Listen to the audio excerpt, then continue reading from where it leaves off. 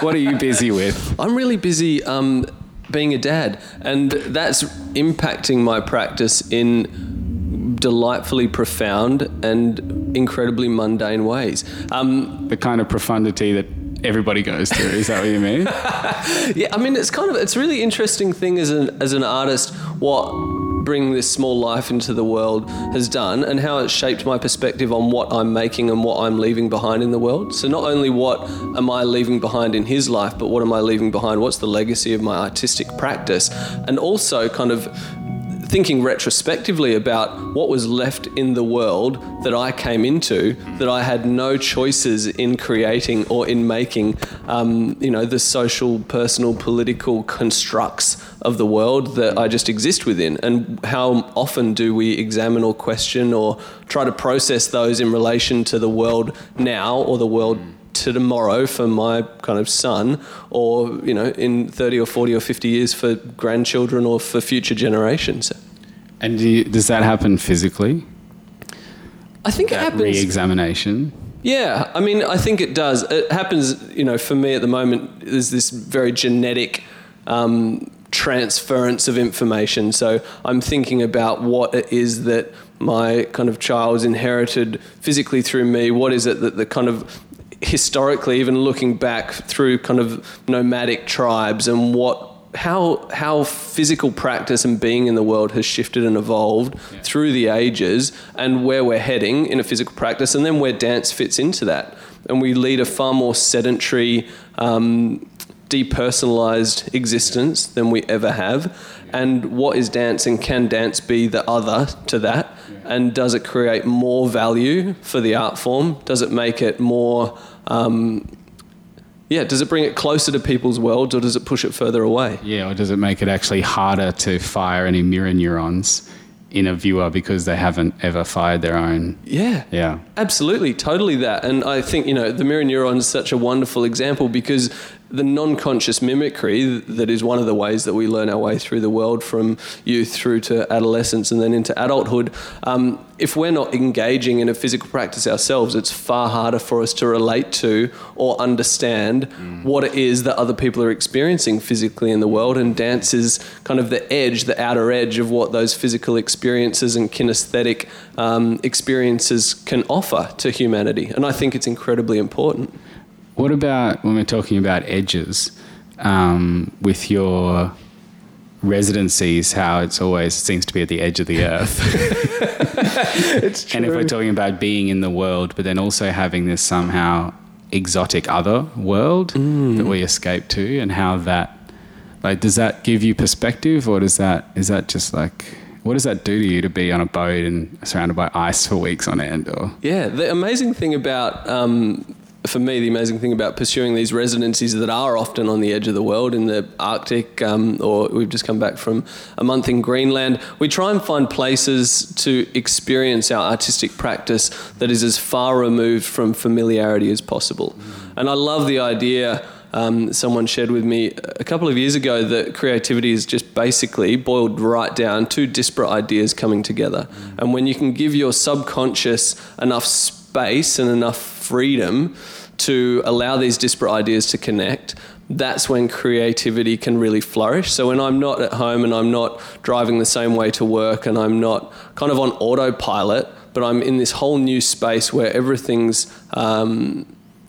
feels kind of uninitiated and everything feels unfamiliar, I think that my creative brain and my subconscious brain definitely, through that space, through that flexibility, through not knowing that I need to be anywhere at a particular time or I need to finish doing something at a particular time, it allows other creative opportunities or other creative kind of modes of thinking to arise. Yeah, and your life is longer. It feels longer because there's more notable waypoints through that journey. But then there's this competing forces where you can achieve much more when in routine, when becoming specialized at something, but at the same time it's your job to maintain an openness to being actually the shittest in the room or putting yourself in the room where you no longer have any I think to put yourself in the space and kind of push to the edges where you fall over is how you kind of discover what those edges look like and what they feel like. And I think it's perhaps one of the artist's roles to feel most alive in that discomfort or in the not knowing. Yeah. And I think not knowing is something that we increasingly, and this might be a generalization, but my kind of feeling is that we're less comfortable in not knowing now than ever, because we can pull a phone out of our pocket and know the meaning to a word, know the directions to an address, know any piece of information that pops up. We don't need to mull over it and kind of deep dive into the thinking about it, because we can instantly tap Google, we can instantly read a response to a group of people that we're connected with, and then we don't actually need to retain that information. So we've got this real sense of immediacy where not knowing is perhaps just not happening. Yeah. I also don't like not knowing, but I've realized that actually what is very exciting for me is trying to know. Yeah, nice. Yeah, the process. The process where you're like, I'm not there and I wonder how I get there. And then that gives a challenge to your mind to try and fill in the blanks. Like you're all sitting around, you've got a question, and then you hear everybody's answer before you then confirm it with the, the outside authority. Yeah, maybe that's the challenge to the listeners. Or even, true. I guess even when you're remounting work, you're like, what does the body remember that this was, rather than let's look at the video. Yeah, absolutely. And my kind of sense is that the body remembers more of the innate quality and more of the kind of innate, the essence of what it was. And the essence is really the thing that we're trying to capture. Yeah, because it's always a platform to share experience with a viewer. It's absolutely, yeah. And there's a framework and there are accounts and there's this kind of there's the stuff that makes it happen. But the essence of the thing is what we kind of trap in our DNA and in our psyches. And yeah, I like that. I like the energetic kind of maintenance of information.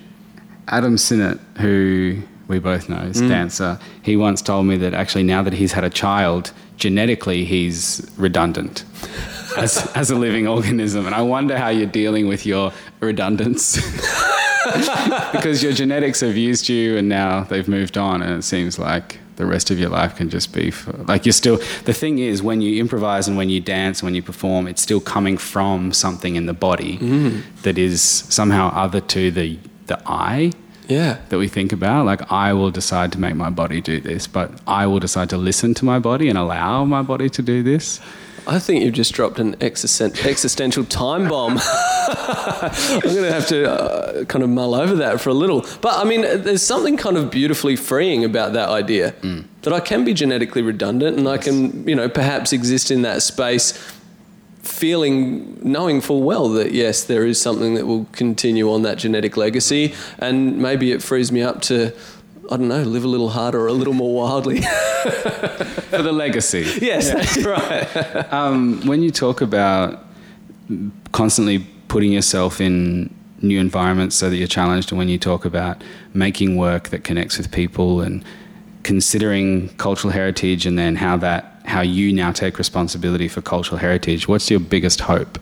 My biggest hope, at the moment, my biggest hope is that we begin to examine, like we invite more examination and more inquiry into the world in a way that feels constructive. And I know that we've all got very different perspectives on what the constructive endpoint for that game is, but just that perhaps we... and it doesn't even need to be in a challenging sense, but that perhaps we look at the world around us and question whether things that have existed for a long time or that were made, decisions that were made by people that came before us, whether they serve us now. And if we empower ourselves with the capacity and the agency to ask those questions, rather than simply exist in the space or exist in this framework that's been constructed for us, I think that that's the best hope of, that gives me hope. Gives me hope of kind of moving in a direction that feels helpful for communities. Do you know what to do? What you yourself can do in relationship to that hope? I think generosity. Yeah. I think generosity is kind of the bedrock. Generosity, collaboration, breaking down silos. I loved when Amber and I just spent this month in Greenland. There were no fences between any of the houses. And it was just such a beautiful way to exist, because we'd walk past people all the time. We'd connect with other people. We'd be generous with our time, with our energy. I feel as though the more we can kind of trust in that deep sense of generosity and compassion and empathy that we all have. But I think generosity kind of should be maybe the seed of the way that we move forward and the way that we kind of give to others, the way that we can live in service of others rather than in service of self. And how does that apply to making a dance show? Yeah. Because you also have to deliver. Yeah, absolutely. I think that we can be generous to audiences by allowing them an opportunity to be implicit in the work, and that's always not with their physical presence on the stage, although Lucy Guerin and Gideon Oberzanik have just created a tractor on the Dance North Company in which we actually invite 20 uninitiated audience members to join the performers on stage for the last 20 minutes of the work. So I think there are different ways and mechanisms that we can utilise to create that sense of generosity with audiences. I think in the studio, and I think studios are really already an example of very beautiful, generous spaces, and maybe the more that we encourage generous behaviour in the studio and in collaborative relationships, then maybe we create these ripples that then make their way out into broader society. I know that in the office space, particularly at Dance North and other arts organisations I've worked within, there is this sense of generous behaviour from the studio to the office, from the office to production staff, from external collaborators coming in, be that, you know, in finance or on the more artistic side of the company. I think that artistic organisations perhaps are little microcosms of how we can create those conditions or those cultures that can be emanated and radiated more broadly. Yeah, there's like it's a testing ground. Yeah. Actually. Totally. Some performances can be testing grounds for protest. Yeah. Generous, supportive, non-judgmental and non-distancing and non-shaming process. Yeah, absolutely agree. Mate, what happens after Dance North?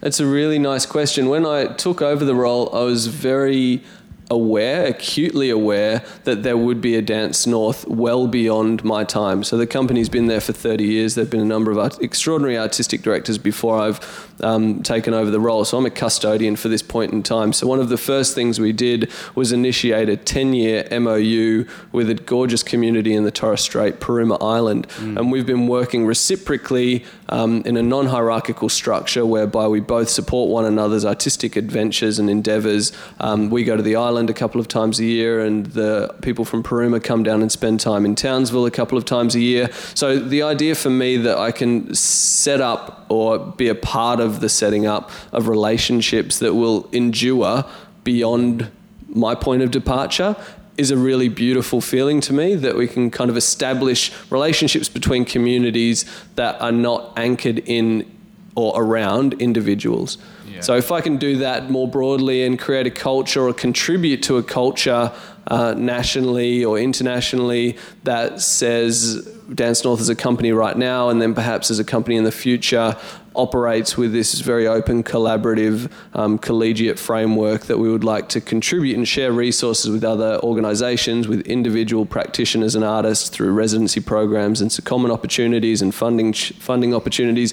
The more that we can create systems and structures in Dance North now, which is part of that idea of reflecting upon the past and looking to the future, reflecting on the past, some of those systems and structures that have existed within the company serve us very well, some don't. So how can we replace the ones that no longer serve us and establish ones that will perhaps leave the organisation in a place that we can continue contributing to the broader conversation and to the industry long after I've kind of left the building. When Kyle has left the building. Before we leave this building, mate, any epiphany that you've had or anything that you try and remind yourself of? I've recently been very fortunate enough to have been supported through the Australia Council to take a place on the Arts Leaders course. So one of the things that Sean Pardey from Brownsmart Theatre in Darwin, who I'm sure you know, he did drop this absolutely extraordinary, mind-blowing epiphany on me whilst we were on the first residential in Dubbo, where I was born. And what he said to me was, the first time I ever cooked spaghetti bolognese was the first time I ever cooked spaghetti bolognese. And my thinking is that if we can find a level of familiarity and comfort in something as mundane, something that you've never done before, as mundane as cooking spaghetti bolognese, then perhaps we can dream a little louder and be a little more bold in our capacity for vision and for adventure and for stepping kind of comfortably and excitedly into the unknown. Then maybe that's going to help us move in a direction that feels as though it's the way we should be moving. Carl Page, thank you very much. Thank you, Matt.